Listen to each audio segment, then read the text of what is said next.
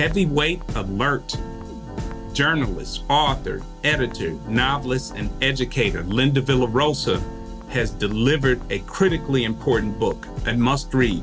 The title is Under the Skin, The Hidden Toll of Racism on American Lives and on the Health of Our Nation.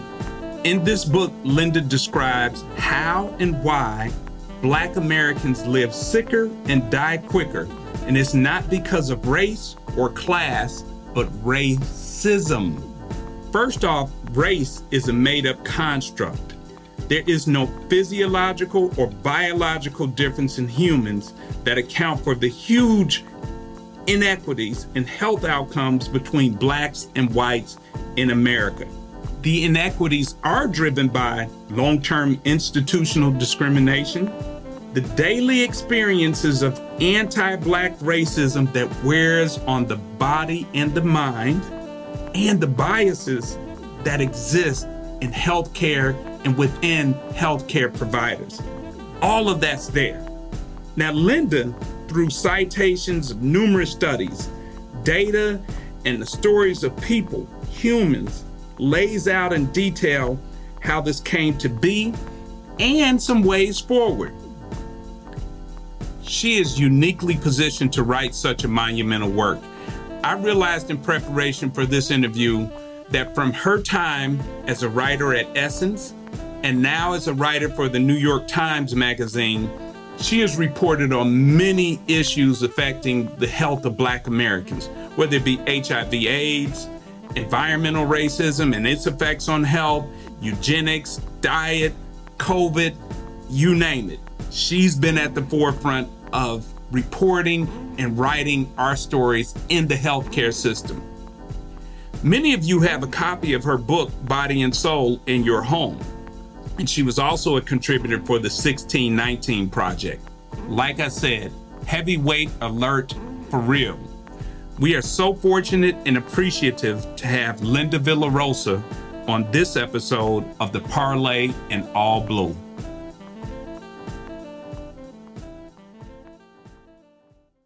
Linda Villarosa, welcome to the Parlay in All Blue. Good to meet you, and how are you? I'm doing great, and good to meet you back. Yes.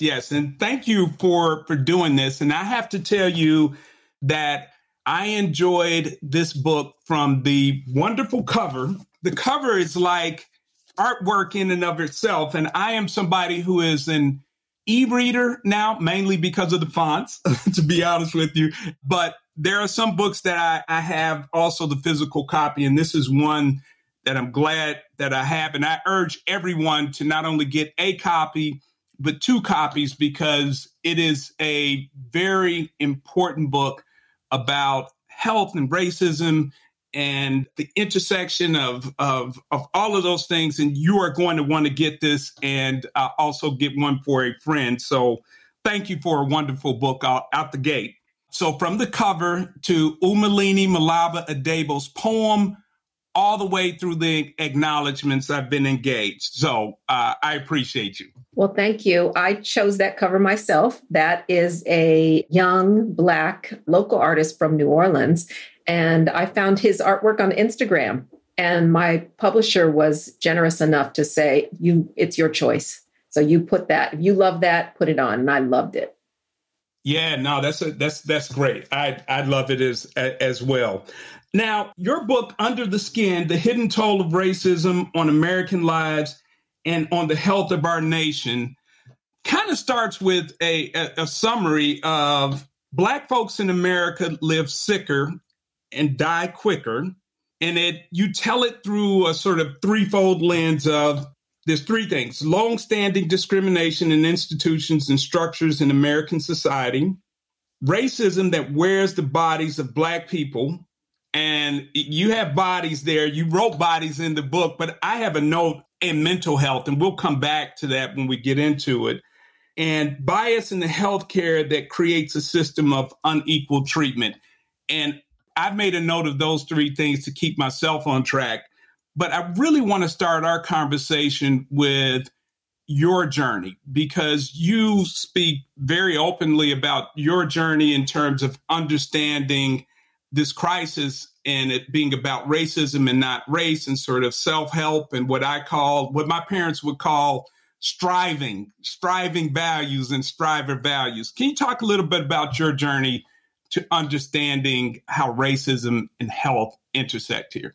Well, even before you used that word, I was thinking of it because I come from a family of strivers up from Mississippi to Chicago and then Chicago to the suburbs of Denver. And, we were this family who believed that if you worked hard enough, all good things would happen to you. And it was all about achievement, especially in education. My foundational job was at Essence Magazine as the health editor, and I fit in great there because that's what the philosophy behind the magazine was. It was lift as you climb. If you know better, you'll be better, and all those kinds of things. And, our mission was to just educate the women and some men who were reading the magazine in America. And if they understood what to do about having good health, then the health outcome of us as a race would, change. So that's what I really thought when I first got there in the late 80s. And then no matter how hard I worked on that and did some, wrote and edited some wonderful articles and was at a, place that was just really, we had our heart in the right place. The health status of Black women and men and people didn't change. And in some ways, as far as maternal mortality, got worse. And also longevity, that didn't change. We weren't living longer, no matter what, even changing our behavior. And then it was also at a time when there was an unprecedented rise of the Black middle class. So there was something going on that was beyond just what education and even income and wealth could change. Yeah. And you came to some of these realizations through personal experience of walking through healthcare and medical emergencies with your dad. And I chuckled at your sort of business card story because it sounds like one from my family. Can you talk a little bit about that? That's exactly getting so dressed up to go to the hospital. So I guess it was in the late 90s, I was living in New York City. I was working by then as the health editor of the New York Times newspaper. My mother called me and said, you need to come home to Denver right away. Get on a plane and put on really nice clothes, put your New York Times business cards in your pocket, and I'll pick you up at the airport. Your dad is sick and needs you to come home. So I was pregnant with my son. I got on the plane. And my mom was waiting for me. And I said, what is going on? What are we doing? Because she was really dressed up too. And she said, your dad is very ill. He's in the hospital. And she said, they're treating him like an N-word. So I was shocked and went to the hospital with her. He chose in Denver, the Veterans Hospital. And when we got there, my dad was a scientist, impeccably dressed, very well groomed, super educated, mild-mannered person, like really polite, gentlemanly, I would call him. He was dressed in this gown that was dirty. He was really upset. His hair was in disarray. So it just wasn't him. So I leaned down and saw that he had restraints. He was restrained to the bed. I call it shackles. And I'm looking around thinking, how could this happen to my father? And he said, when I leaned down, he was really upset. He said, just get me out of here.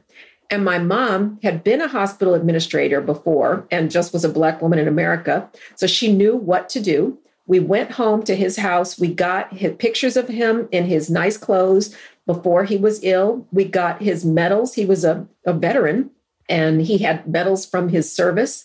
We explained to them that he was educated as a scientist. His area was bacteriology. That's what his area of expertise. He was also, don't even always mention this, he had worked as a social worker. So he was a very compassionate person. So we said, you've got to see him beyond and explain things to him and be kind to him.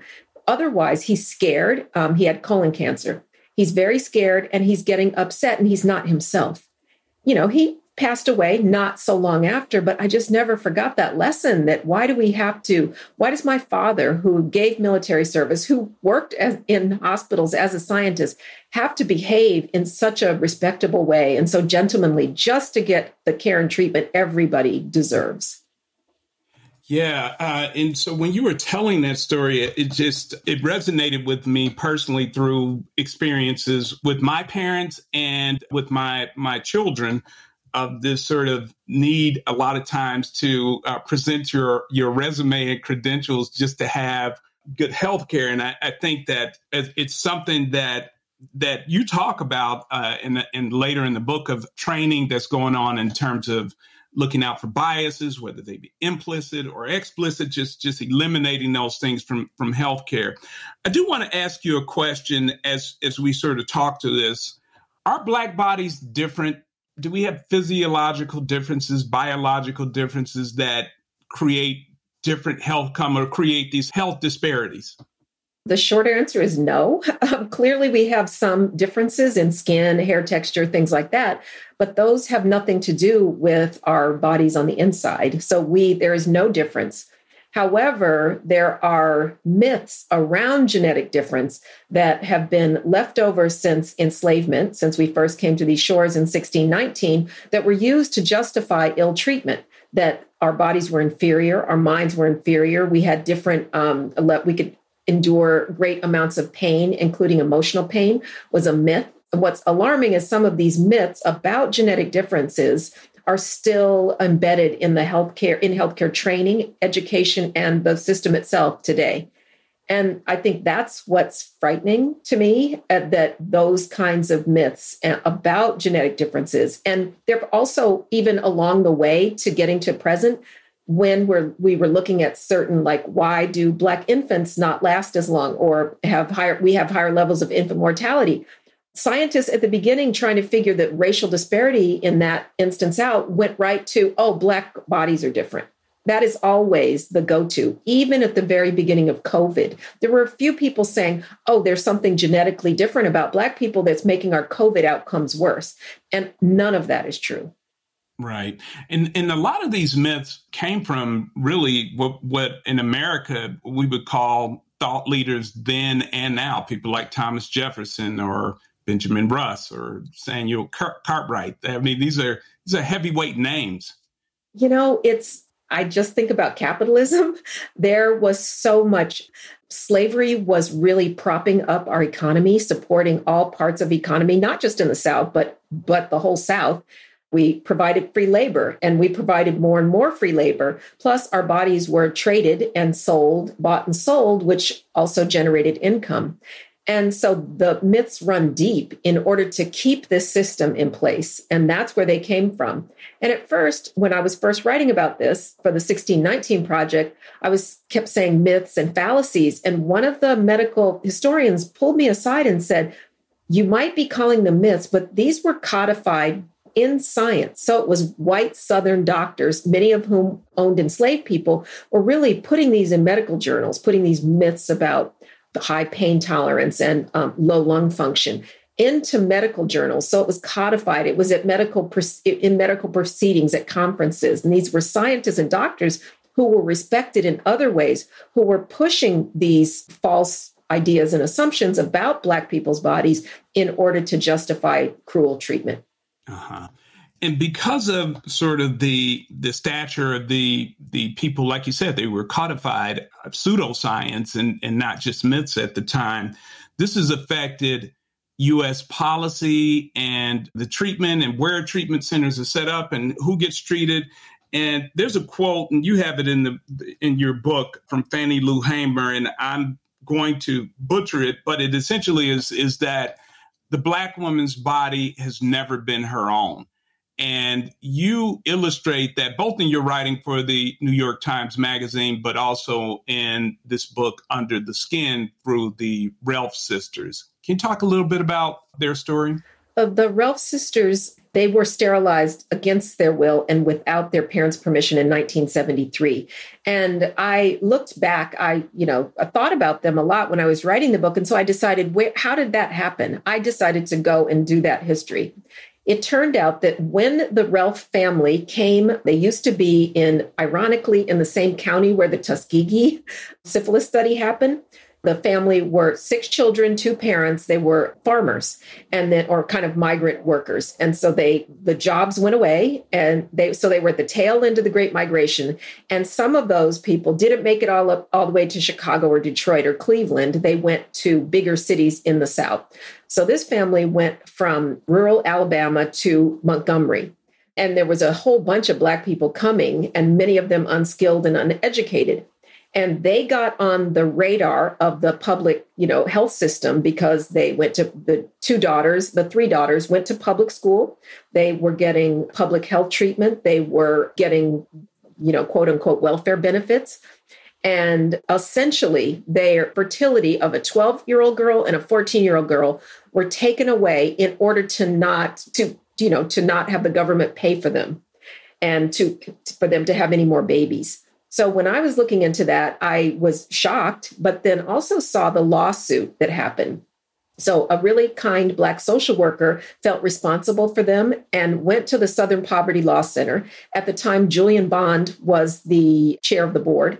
And the lawyers and Julian Bond saw that this could be a huge case. So they sued the federal government for sterilizing these two young Black girls, 12 and 14, against their will. They ended up winning the lawsuit, which was so great. However, the Relf family never got any kind of repair, apology, reparations, anything like that. But what the lawsuit uncovered was that 100 to 150,000 other women in the South were also mostly Black, were also sterilized in this same way, often by under government auspices. So that's just awful. I'll just give you a little coda for the end. After the New York Times Magazine excerpted my Relf story, a woman in Detroit who is a really nice white person who read the story ended up giving the Relf sisters enough money to buy a house. Oh, they never got good. Their apology, but I think they're moving into their new house this weekend. Well, that's good. That's good to hear that there are people reading the work and responding to it.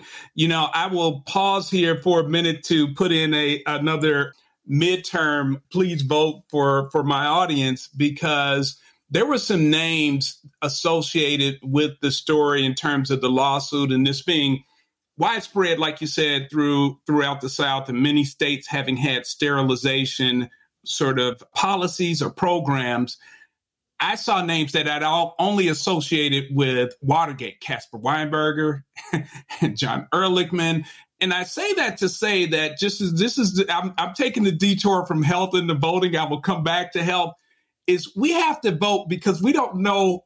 You're not just voting for the candidate. You're voting for the candidate's support staff, and their ideologies permeate everything. So anyway, I had no idea that they had ever been involved in any aspect of U.S. health, but it makes sense. So this happened during the Nixon administration. So that alone tells you. Yeah. And, I think that's for people who like to talk about things having been a long time ago. This is 1973, 1974, 1975. This is not that long ago. Any of us who can remember all of the bicentennial commercials can remember that. And anybody who has 70s parties can remember that. So thank you for that. One of the other things that a story or that you talked really lovingly about, but also in sort of a detail that for me as a reader really made me connect to the story, was the story of Simone Landrum in Louisiana and New Orleans, and how unequal treatment in healthcare can really have some bad outcomes for Black folks, and particularly in this case, Black women.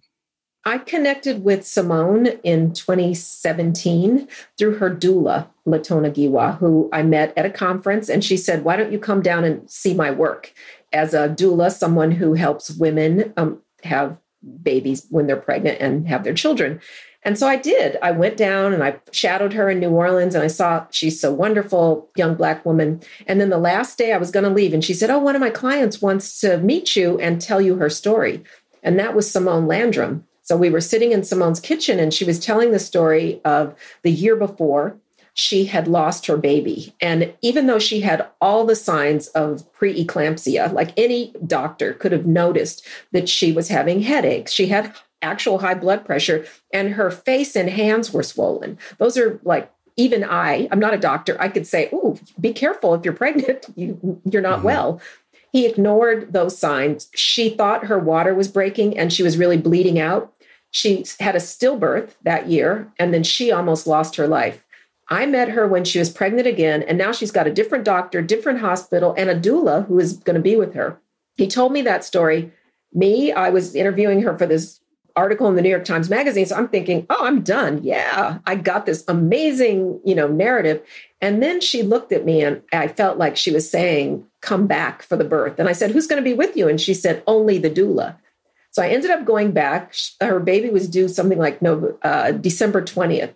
So I went back, but I went by accident. I thought the baby was coming sooner. So I ended up going 3 weeks ahead. So I really got to know her. I took her to her doctor's appointments. I met her healthcare providers. I was thinking, this is going to be great. The week before, she went for an appointment and the baby wasn't doing well at all. And so she and I were together and they said, you need to go have this baby now. We're going to induce the baby. We don't think he's healthy. We called the doula. We're in labor and delivery. And all of a sudden, all of the things I had been doing, all this research on how she was treated last time started happening again. But I was in the room and the doula was in the room. So I was surprised that they would treat her so badly. They were not paying attention to her, only focusing on the machines. They were asking her questions like, oh, how come you have so many children? Where are you going to have this one sleep? They were rude. There were no Black providers in New Orleans. Even the nurse, all the nurses were white. When it came time to have the baby, there was a doctor we had never seen. It wasn't her regular doctor. He shoves his hands inside of her. We're like, who are you? Then he goes out of the room to change his gown. And I guess the residents, interns, medical students, or whoever they were taking turns saying, oh, it's your turn to have the baby. It's your turn. This woman had lost a baby, almost lost her life the year before. She deserved to be treated much better than that. And, she had had a trauma the year before. So for them to ignore her like that was shocking. The baby was born and he's fine. He's 5 now. He's in kindergarten. But I went back and I thought, I need to tell this story, not sort of the happy ending part. I'm glad there was a happy ending, but this is different, that I witnessed this kind of unequal treatment myself.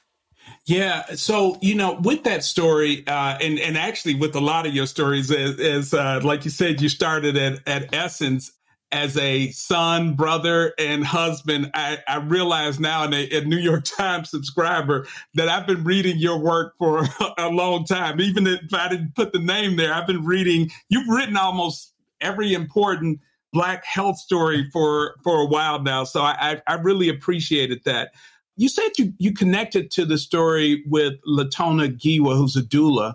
Where does the profession of doulas stand, not just in Louisiana, but just sort of nationwide? It seemed like Latona, I would have to say that what you described in terms of her being there for, calming her down, interceding with the parade of healthcare people coming in and asking the questions about, have you had a pregnancy terminated, or something to the question that it was sort of triggering stress in Simone over and over. But it really seemed like Latona was so important as a doula to the success of Simone delivering her baby. Talk to me about doulas. Well, Latona Giwa is extra special because she was trained as a labor delivery nurse. She got sort of bitter around the profession and how people were treated.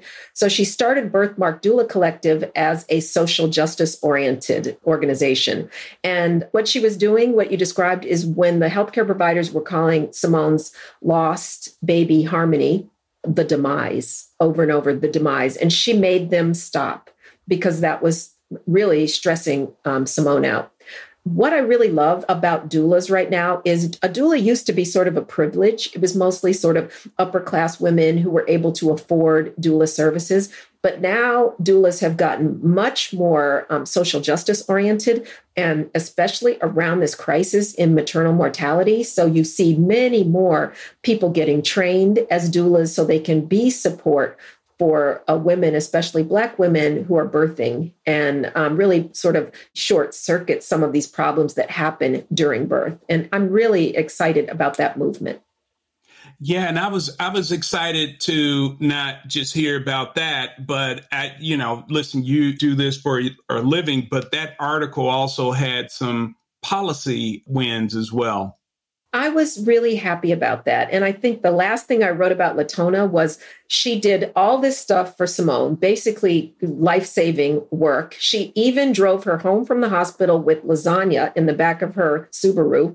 She cooked for Simone, and then she got paid $600 for all that work. And I mean, it was months because I met her in November, and this whole thing ended probably in February, and she made $600. So I think one of the good things that happened is at first in New York, where doulas became covered by Medicaid and also insurance. And that is happening nationwide, where there's a explicit support for doulas in the form of money and saying, wait, your service is valuable, if not life-saving.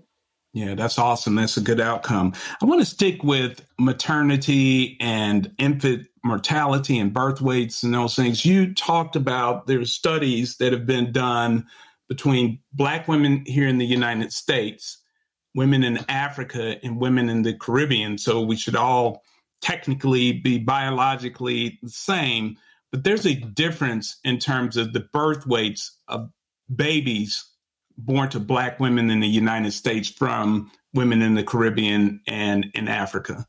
I'm really interested in this study, and it was two perinatologists in Chicago, and they looked at birth certificates for like really a lot of people. This is one of those studies that's like gold standard.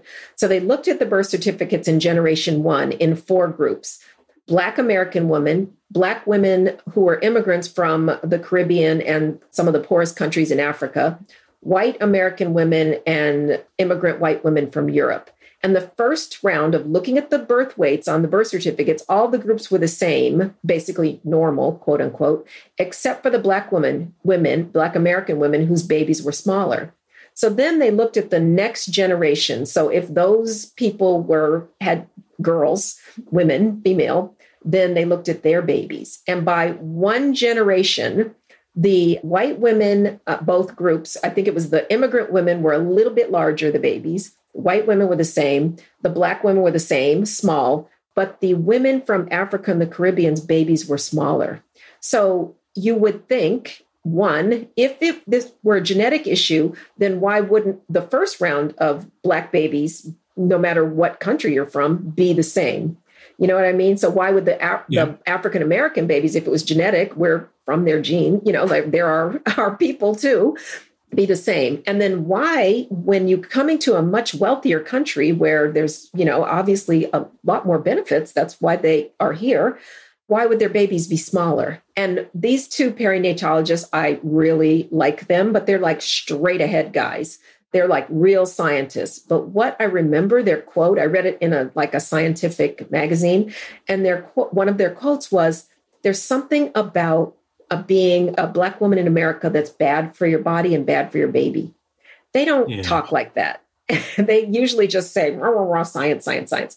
So that's why I got excited about them. And later they started using the word racism because they just have done so much research in this area. But that really just knocked out genetics as the reason, because thinking about it, why wouldn't Black American babies, if this was a genetic problem, inferiority of the Black woman's body, then as we're in America getting more and more diluted by being raped or intermarriage and all the things that have made us kind of quote unquote mixed race, why wouldn't we have actually better babies? Because, there's less of the Black gene, which doesn't exist. And I asked them that, and they were like, oh, yeah, we did think that. We just didn't write a lot about that part. But I was very interested in that research because it really proves, and it's really kind of, I'm just using this term, black and white. Yeah. And you wrote, and I was about that study, that women immigrating from poorer countries in Europe, when they get to America and have advantage of the sort of American wealth and healthcare system and technology, that it reverses for them. Women immigrating from European countries seem to have babies who are at a higher birth They weight benefit once they get here. And it's a deficit for Black people. And when I was at a medical school and I was talking about this. And then I'm not kidding. People started insisting that it had something to do with nutrition. And I said, I did not say anything about nutrition. Okay. So there was this assumption that when the African women came here, they started eating, I don't know, McDonald's and soul food. And I'm like, no, you are missing the point. When you come to a country, our country spends more on healthcare than any country in the world, $12,000 per person per year. So why would, if you have the best healthcare, you're having the wealthiest, basically, we're the second wealthiest country in the world. Why wouldn't, your health status rise, especially at birth? So that is not, and I was like, everybody was talking about nutrition. I was like, wait, there was no nutrition. They didn't look at that. They were looking at this thing. There was nothing about nutrition in this. And what you're talking about is not real. Yeah. So to that end, what is weathering? Weathering is a very interesting concept, and it was created by Dr. Arlene Geronimus, who is a professor at the University of Michigan. And it is the idea that coping with repeated discrimination in the form of insults and implicit and explicit bias changes the systems of the body. So whenever something happens to you that's negative, your body goes into fight or flight mode. So your heart rate goes up, your blood pressure goes up, your stress hormones rise. And this is completely normal because if you were running from a tiger, you would want all the systems of your body to fire up. But for people who are marginalized and oppressed in America, and what we know best about is Black people, these systems stay fired too long, too much, and it actually wears away the systems of the body and causing a kind of premature aging. And Dr. Geronimus is very wonderful and poetic. So she called it weathering, the way a storm weathers a house, knocks the paint off, it chips off the shingles of the roof, it breaks the windows. That's what happens to us as we're trying to cope with living in America. But then also we weather the storm. We're still here. We have kin in the form of family. We have love. We have community.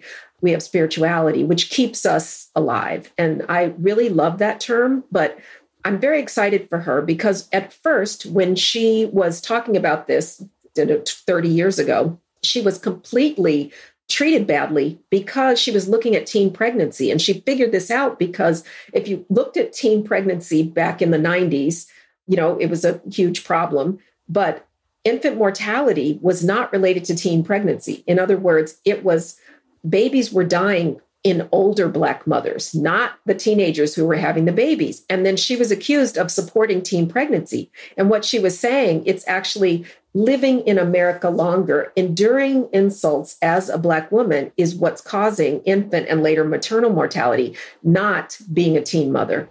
And that's how she kind of figured it out and has since revised her theories and has a book coming out next March. And I just read it.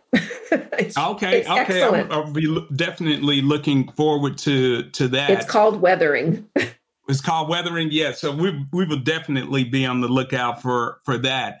One of the things that struck me in listening to your story about moving to Denver, I think you and your sister, and being one of a few African Americans in your class and in your school when you got to Denver.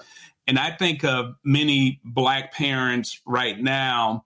I noticed from my time in sort of corporate, when it's time for kids to go to school, a lot of white parents are just like, well, they're just going to go to the school down the street. They're not stressing it. But there's so many parents, myself included, that when it comes time to go to school, there's this whole idea of, well, if you live in an area where it's heavily segregated or what have you, will your babies not have a qualified teacher, or will they have Wi-Fi, and will it be older facilities? Or do you move into an area where it's a wider space? And we then experience that through university and colleges and those kinds of things. And so one of the things that it stood out to me is that being in elite spaces does not reduce sort of the weathering or microaggressions or any of that, it can actually be just as damaging. And you talked about, you cited a few examples. You cited your own, just sort of the things that you went through. And there was a group of Black men who entered Yale in 1966 that you talked about. And one of my friends was in that class and he wrote about it. And then I talked to him recently and I was trying to get him to see how the folks, his classmates at Yale, had weathered the storm. And he didn't have any information, but it was surprising at how many of, these people graduating from Yale should be the cream of the crop, but many of them died prematurely. In Dr. Geronimo's book, she looked at the Black graduates at Princeton, where she went to college, and the death rates were so much higher, life expectancy lower among the Black graduates from this Ivy League institution than among the white graduates. And she looked at also some of the health effects are actually slightly worse for educated Black people. And I think high blood pressure is one where if you look at the numbers, especially for Black men, some of the numbers are worse for the more educated folks. I was attracted to her research because it helped me understand the paradox of maternal mortality. So Black women are 3 to 4 times more likely to die or almost die than a white woman in childbirth or pregnancy. And then a Black woman with a master's degree, a PhD, JD, or MD is more likely to die or almost die than a white woman with an 8th grade education. So that shatters the myth that there's something about pregnancy that we're doing wrong, that we're just doing something wrong, or that there's something, we already know that it's not genetics. So instead of being blamed that something is wrong with our culture, something's wrong with our bodies, our education, we have to look at the toll that racism is taking on us. And it comes out in what is essentially a stress test, which is, pregnancy and childbirth. Yeah. And you're writing about that. I thought of Isabel Wilkerson's book, Caste, and just sort of if it's class, then you can perform your way out of it. But if it's race, you can't perform your way out of it. So no matter, the education level or income level, we're still dealing with the healthcare that, like at the beginning says, has longstanding discrimination, racism, unique that wears on the Black body, and biases that are in the healthcare system. I was happy, and as I was reading, I was like, I hope she gets to mental health. Because it is, in speaking of mental health, with Black women in particular, the trope, the strong Black woman, just that idea of being strong. And you cited a number of really go-getters as sort of anecdotes and dealing with mental health in the healthcare system. And so I really appreciate that, number one. Why did you feel it was important to include mental health, and what were you surprised to see in your writing or researching for the book? On that chapter, I was a little, even though my parents, my mother was trained as a mental health provider, and as well as my sister, I was a little nervous about doing that one correctly. And there was so much to say. So what I did was I divided it by gender. So I looked at the Black men, mental health, and policing. And I had a very good narrative of my friend's brother, who was, this is a highly educated, the father, they lived in Connecticut. The father was a college professor. He was mentally ill and just always not quite diagnosed, always the family trying to get help for this guy. But in so many cases, he interacted with the police. And so it just made his problems worse and worse. Then he started medicating. He had bipolar disorder, and he started medicating the downs with drugs.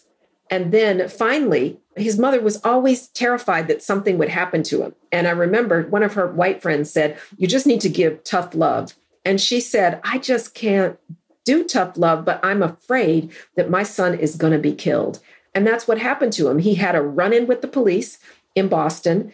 He ended up getting assassinated, murdered, really, and then the police covered it up. And really, it just broke my heart. I know this family really well. And he was all of them were such hard striving people. They were in a predominantly white area their whole time. There was shame around him that they admit around his mental illness. And it was hard for them and his drug addiction. On a woman's side, Audrey Briand, she and I went to the same college, and I heard her tell her story about just trying so hard, like all of her, starting with an eating disorder. She's also from Denver, where I'm from, starting with an eating disorder, which was undiagnosed, then mental illness undiagnosed in her. Then she was trying to just really work hard in a predominantly white institution of our college, and then in LA as a stylist, until she ended up trying to take her own life. But really, so much of it was about hiding her mental illness because she was just trying to be strong, because of that idea that Black people do not suffer from mental illness. We either use religion and we just, have this strong spirituality, which saves us, which is good in itself, but it doesn't save you from mental illness, or we're just so strong, it doesn't affect us. She ended up trying to take her own life. And now she, thank God, got help and talks about it openly. And I'm really proud of her. And I was happy to have her story in my book. Yeah, no, I really appreciated that chapter. And, when people pick up the book, I would urge you to both read it and also use it as references. It's a really important book, particularly, with the mental health. What stood out to me is so many misdiagnoses and the number of opportunities may not be the right word, but the number of times that Black people who have mental health issues end up being criminalized or having run-ins with law enforcement. Last season, one of the things we talked about was how much zip code drives your opportunities in America. And if you're Black, you've had sort of the experience of redlining, or you, in one way or another, whether you know it or not, you've lived through redlining and sort of the wealth gap that's come along with that. So you're talking about, your wealth. You're also talking about the access to education, transportation, and so many other things. But where you live matters in terms of health as well. Can you talk a little bit about that? Well, it took me a little bit to wrap my mind around it, because I wanted to make sure I was describing sort of what they call the social determinants of health, like where you live matters, where you work matters, where you get educated, where you pray and play. That all matters. But it was like, I was like really being cautious to say, I don't want to blame people for the state of our communities. And so right in 2020, I went to Chicago with my mother. My mother's from Inglewood, the south side of Chicago, the neighborhood of Inglewood. And I was really curious to see all of the places where she grew up and where I grew up until I was 10 years old. And I also knew that Chicago has the largest racial life expectancy gap. Streeterville, people live to age 90. 9 miles south, where my mother's from, Inglewood, people live to age 60. So I remember that community as, that's where my family went when they came up from Mississippi. I remember it as a place of, like striving and joy and sort of achievement, all that stuff. I went to Harvard Elementary School. When we went back there, it was so destroyed that finally everywhere my mom wanted me to see was gone. There was police tape around the place where my parents first lived when they were married. My mother's school, where she went with Lorraine Hansberry and Gwendolyn Brooks, was gone. It was boarded up. And when I remember doing an interview and we talked about, I said, please explain this to me, by a local physician. And she was talking about redlining, which I already knew. And then I hung up and I'm writing the notes. And then she called me back and she said, oh, I forgot to remind you to look into contract buying. And I did not know about that right away. I knew about redlining, which is terrible. But then contract buying meant that all of my family that came up from Mississippi and they wanted to buy their home could not buy it outright, couldn't get a mortgage. So you had to buy it on a contract if you were Black. And then that meant you never really owned it. You were always afraid of missing a payment and you could lose your place. And it sapped billions of dollars of wealth out of that community in Chicago. And I said to my mom, hey, Mom, I learned about this thing called contract buying. How did grandfather buy his house? the first place he owned. And she just said really casually, she goes, I don't remember, but something about a contract. And he was always terrified of losing it. And I just thought, oh my God. And when you see that community, you see that there's no way people can be healthy there because it lacks the basic services. It lacks, the schools are closed, broken down. The services are not good. The healthcare isn't good. There's a lack of healthy, affordable food, and it's unsafe in many places. So that just doesn't engender health because of the lack of wealth. Yeah. Yeah. And so I am a Chicagoan, and my mom taught at Beethoven Elementary, which is on 47th Street, and our family church was at 47th and Dearborn, St. Paul. And so I have been going back to Chicago pretty much since I became an adult. And I was there once with my 3 children, and we were in the North Michigan Avenue area because my daughter had to make an annual pilgrimage to the American Girl store. And as we're walking around in that area, I can't remember, maybe one or all of them had to go to the bathroom, go to the restroom. And I couldn't figure out how to get someplace quickly. So I looked and I said, there's Northwestern's hospital in North Michigan Avenue area, really just a few steps away. So I said, we can go there and use the restroom. I'd never been, and that's near the sort of Streeterville. It may be actually in Streeterville, but I had never been in a hospital that was so, number one, clean, so modern. I actually, when I went in, I thought I was in a hotel. And it dawned on me just how different the healthcare is. I'd never been into a facility like that. So I've lived it, seen it, experienced it. And my parents migrated from Alabama to like the 47th Street area. And then we grew up far south, like in Washington Heights, like near Morgan Park. And so I remember growing up, for anyone, if you got sick, you did not want to go to Roseland Hospital, which was just probably 5 or 10 minutes away, but just did not want to go there. That was just like, if you got to go to Roseland, it's like a death sentence. But I could go on and on about Chicago. So I'm going to pull myself out because I do want to ask something. Who is Dr. Robert Bullard? Dr. Bullard is this brilliant man who is in for the long haul. And he is, they used to call him the father of environmental justice. But now I saw him recently and he has a lot of gray hair and he's a little bit older. I said, Dr. Bullard, they're going to start calling you the grandfather. Right. He's lovely. So he figured out, he was living in Texas, in Houston, and he understood, he's written like 20 books about environmental justice. And what he understood was Black communities are more likely to be subject to pollution, whether it's living near a refinery, a landfill, a toxic dump, a waste site, something like that, than white folks, 75% more likely. And he was, the thing that really stuck with me was he was in Houston and he was leading this class and teaching him about environmental justice, and he calls it dumping in Dixie. And he said, look at those hills. And the kids are like, oh yeah, Texas is flat here. There are no hills. Those are landfills that are kind of hidden. So sometimes when I'm in the South, I'll look around and think, if I see little mountains, especially around communities of color, I'm thinking, is that a landfill? But this guy is really smart. And anything he writes, I read because he really knows his stuff about environmental justice and has it, he's a good educator. He explains it easily. And he's been fighting this fight for a really long time. Yeah.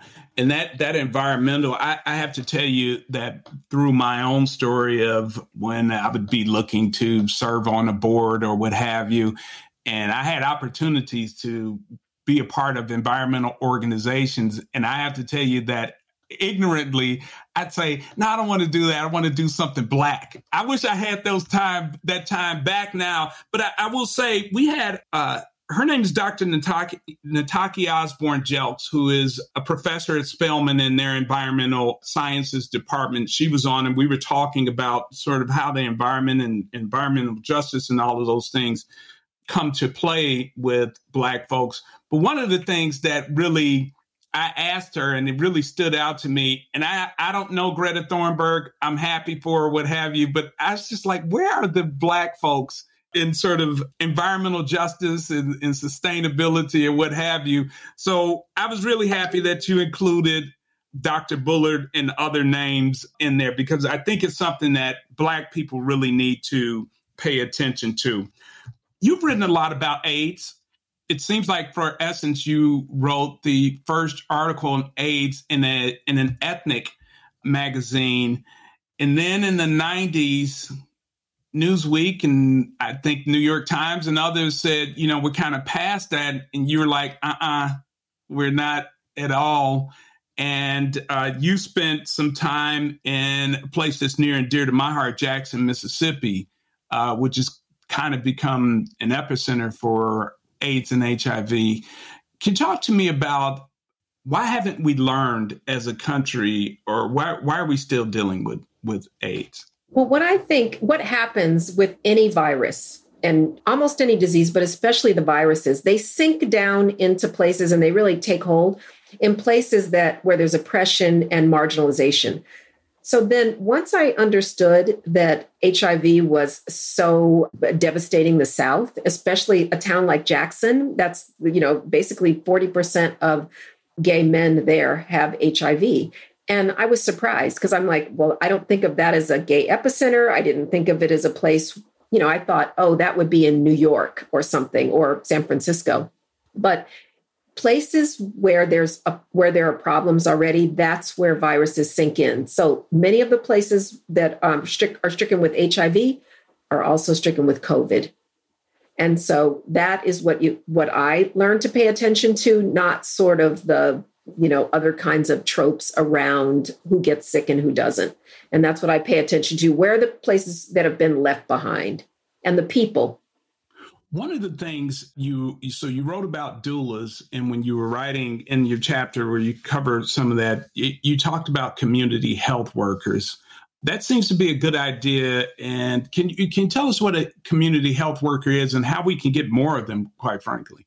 Community health worker is a person that may have had a lived experience with an illness, may have some kind of training as a healthcare worker, but is the kind of human person that connects the patient with the system. And the system can be cold, unforgiving, expensive, unkind, not seeing people as people. But then you have a community health worker who is the kind link between the system and the person. And I saw Latona Giwa, the doula, recently, and I said, do you consider yourself a community health worker? And she said, yes, I'm honored to be part of that.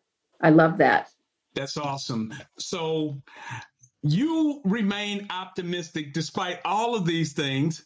I would imagine that people like Latona, doulas, and community health workers like Cedric Sturdivant are keeping you optimistic. What are some other things that are good things that are happening as a result of people becoming more aware of how racism, not race or not class, is really driving health inequities? I am teaching pre-med students this semester, usually journalism, but this I switched for one semester for pre-med. These students are so interesting. I have almost all physicians to be of color. Actually, 100% of them are people of color. And one thing that is very encouraging is that when there's studies that show when the provider and the patient have an affinity, whether it's race, gender, whatever it is, the outcome is better. So to see, I teach at the City University of New York, really striving to educate future generations of physicians of color, it's really good. The only bad part is I had to have a little bit of a come to Jesus with them to say, I love that you're going to be better doctors, but you have to guard your own heart, because there will be people who look at you and say, when's the real doctor coming in? Who are you? Are you the receptionist? People are going to say that. They might. So I want you to stick together and be strong and get ready for that, because we need you in this healthcare system. So that really excites me. But I've been doing lectures at even predominantly white institutions, Harvard, Yale, all the different medical schools. And I see medical students super hungry to learn more about racial health disparities and medical inequality. And to learn, they're saying, I don't want to be the kind of healthcare provider that have harmed people in the past. And I think that's just such a good omen, and we should support medical students. They are trying to make changes in their own medical textbooks that still have some of the old myths while they're going to medical school. They're, pushing back against the administration sometimes. I think that's exciting. Some of the laws, like we talked about the, omnibus law that is looking really at maternal and infant mortality. Much of the legislation is led by Black women leaders, and that I find very exciting. Places like the CDC and some of the medical school administrations are focusing in on health equality. They're saying racism is a public health threat, saying it out loud, saying it straightforwardly. And I think this is an exciting change. And I just hope that we can, I'm optimistic, but I'm just really hoping that we can hold on to this moment and not just sort of fade back into thinking that it's, some kind of inferiority in some way that is causing racial disparities in health outcomes. Yeah, no, and yeah, that is good. And you spoke about, medical schools teaching implicit bias and all of those things. And all of that's great. And I still caution myself because I read an op-ed, Wall Street Journal, something like when medicine goes woke. Governor Ron DeSantis is talking about, woke medicine or what have you. It's like as we make progress, these aren't uninfluential people, right? The Wall Street Journal's editorial board is influential. As the governor of a state is influential. So I think we have to make sure that books like Under the Skin and the people that you cite, their work is highlighted. Go ahead. I was going to say, I had my medical students last week, my pre-med students, read that Wall Street Journal article by Stanley Goldfarb, who's a Penn University professor. So I said, read this. It was take 2 aspirin and call me by your pronouns. And that was one. And then another one about how woke so-called medical students are not going to be prepared to take care of the patients of the future. So I said 3 things, sum up what he says, and then give me your best argument based on data of why he's wrong. And they were on fire. And I said, don't just rant. You must use evidence to prove why this is incorrect. And then tell me from your heart what you think. And that was really wonderful. Them saying, no, I believe in this. I want to be a different kind of doctor. I want to do well. I want to fix our healthcare system. And I was really excited by them saying that and them being really on fire about being different and being the change. That's awesome. There's one piece, and it comes in at the end of your book, and I don't think we'll have time to go through it in detail, but I really want to thank you for your writing on COVID and about Dickie, Cornell Dickie Charles. I remember actually with your reporting there, I actually didn't read it first. I experienced it through my walk during COVID to keep me sane and listening to the daily podcast and how you were there in New Orleans. It's a place that my wife and I love. And it's a place so I went to school in Jackson, Mississippi that I've been going to, whether I should have been going or not, to New Orleans since undergrad. But there was something that you wrote, and I didn't catch it then, but I really felt it here is when you were writing about Dickie, who, for those listening, is a man in New Orleans who was in that early wave of COVID that unfortunately died because of COVID.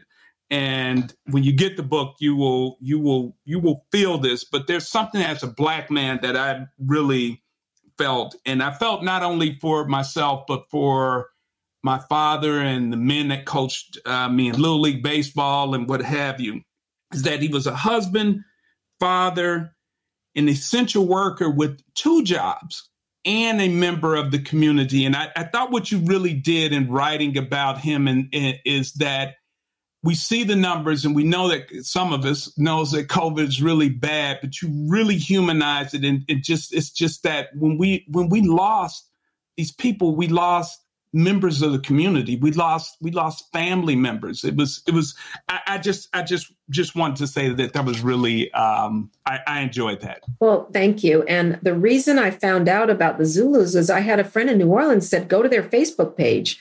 And at the beginning of COVID, and they were saying, pray for our brothers. And then they would say the person's name. And then if one of them died, they'd say, this brother got his wings. And I just remember seeing, it was an emoji.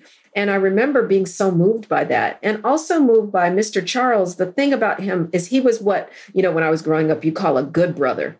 Yeah. He was the guy that was just really, and he was a behind the scenes person doing, just a volunteer for the Zulu crew. And during Mardi Gras, when there was, COVID was all over the place, but no one knew. And the government was, starting with the president, was squelching down information that could have been life-saving. And the fact that this good brother, that happened to him, was terrible. But what the part that really struck me too was the loving support he had of his wife until the day he breathed his last breath. She was right there. And she was very generous to talk to me and tell me that story. Yeah, no, that was a really good story, and you have a way of including humans in all of these stories that really make them very informative stories, and sometimes for me as somebody who's maybe an empath, that there's sometimes I had to put this down for a minute and come back because it's getting to me. But I will tell you that there are three things from all of this COVID stuff, at least three, that pissed me off. Is that we call people essential workers, and I still see hospitals that have signs up that say heroes work here. We're in midterms and we do not have an essential workers bill of rights. We don't have anything like that. We didn't do anything early in COVID. So you wrote about Lowndes County in terms of environmental, but I will tell you that Albany, Georgia here almost collapsed. The hospital system almost collapsed. And Albany is a lot of Black folks in Mobile, a lot of Black folks in Montgomery, Milwaukee. We didn't do anything in terms of how do we change and implement community health workers in those communities. We didn't expand the hospitals. We still have a nursing shortage that nobody's saying, just from like we put a man on the moon, just like we need more nurses. So we need to improve our primary care system. I just think it's just such a loss of, it's like we've moved on, and I will pull back I will pull myself back, but it's something that really bothers me whenever I see that heroes that work here. Mm-hmm. Now, Linda, I have something that I have to reconcile in the book, though. I have one that I have to reconcile. In supporting Simone Landrum, you talked about in the book going down there to be with her and that you cooked for her and her family, which I got that part. But I have to go all the way back to the beginning because this really resonated with me when Black folks, and we're using the salt, and you said, don't use the salt will kill Dad or what have you. And you said, not me, but you said that my family to this day, when I cook, runs for the salt shaker. So I am trying to reconcile, how did Linda Villarosa, who is self-admitting to be an under-seasoner sometimes, go to New Orleans and cook for a woman and her family, a New Orleans family? Because in New Orleans, listen, the food is heavy, the food is spicy. I could not reconcile how you did that without the spices. Well, what I did was my own portion was under seasoned, but I made sure everybody else's, because believe me, I see people, well, can you pass the hot sauce? Can you pass the salt when I cook? So I'm like, okay, let's not mess this up. Yeah. So that was a part that really stood out to me, because New Orleans is my place. I'm like, I don't know how she pulled this off. What do you hope happens as a result of this book? Why did you write it?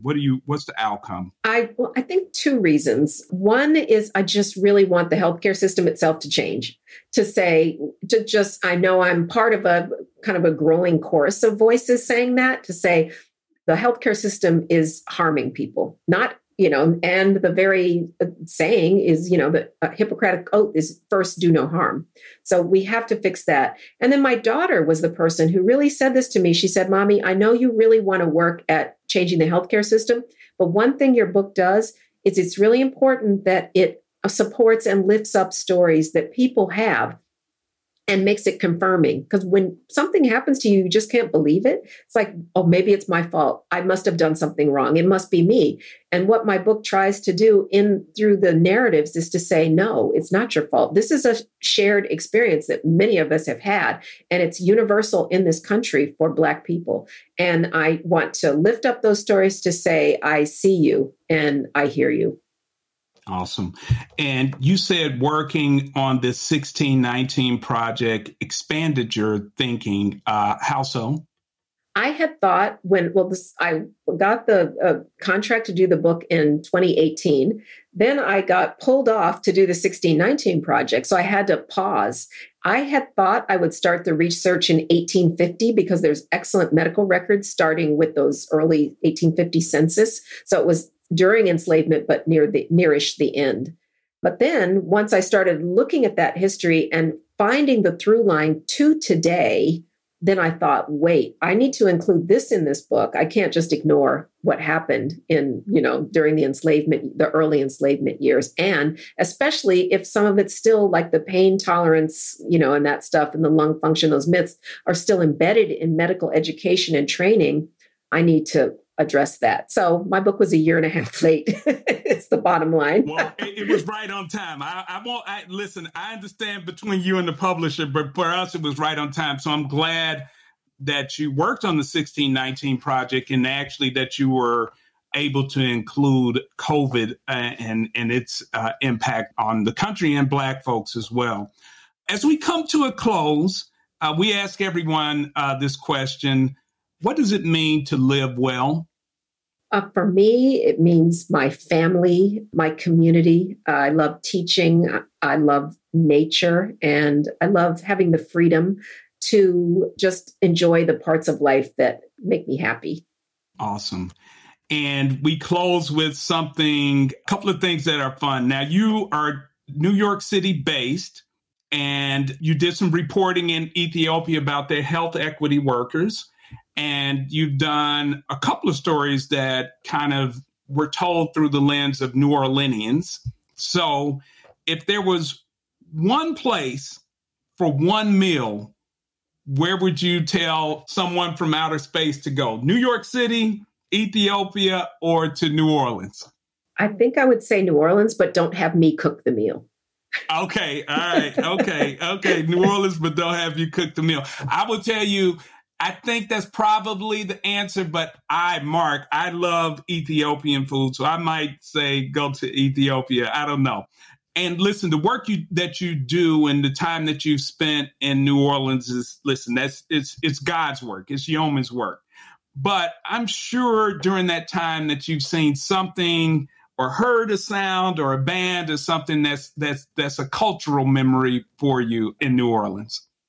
I was one of the early people at Essence who was the team that created the Essence Music Festival. Oh. So that first, I've been to others, but the first one, unbelievable. Okay. I had never been to New Orleans. So the food, the music, the workshops we did that was one of the best times I went. My father was still living. So my family went together. It was really, really wonderful.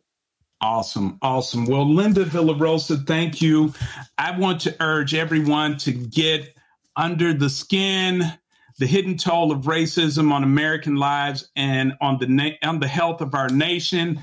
We always encourage people to go to independent booksellers, independent and Black, even better, but get this book and read it and get a copy for your friend. Linda, thank you so much for joining us. Thank you. We really appreciate your time. Thank you. You are such a close reader of the book. I'm really honored, and it's really wonderful to talk to you.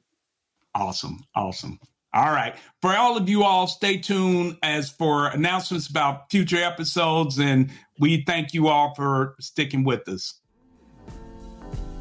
We appreciate you here at the Parlay in All Blue. Please tell someone about us, share the podcast, make sure you leave a comment, You can find the Parlay in All Blue at Spotify, Apple, Google, Amazon, or Stitcher. Wherever you receive your podcast, you can find us there. Make sure that you add us as a favorite, follow us, or subscribe. Whatever it is you need to do to make sure that you're plugged in. We want to say a big thanks to DJ Marky G for allowing us to use his music exclusively on our podcast. We appreciate it, bro. Much love. Thank you again.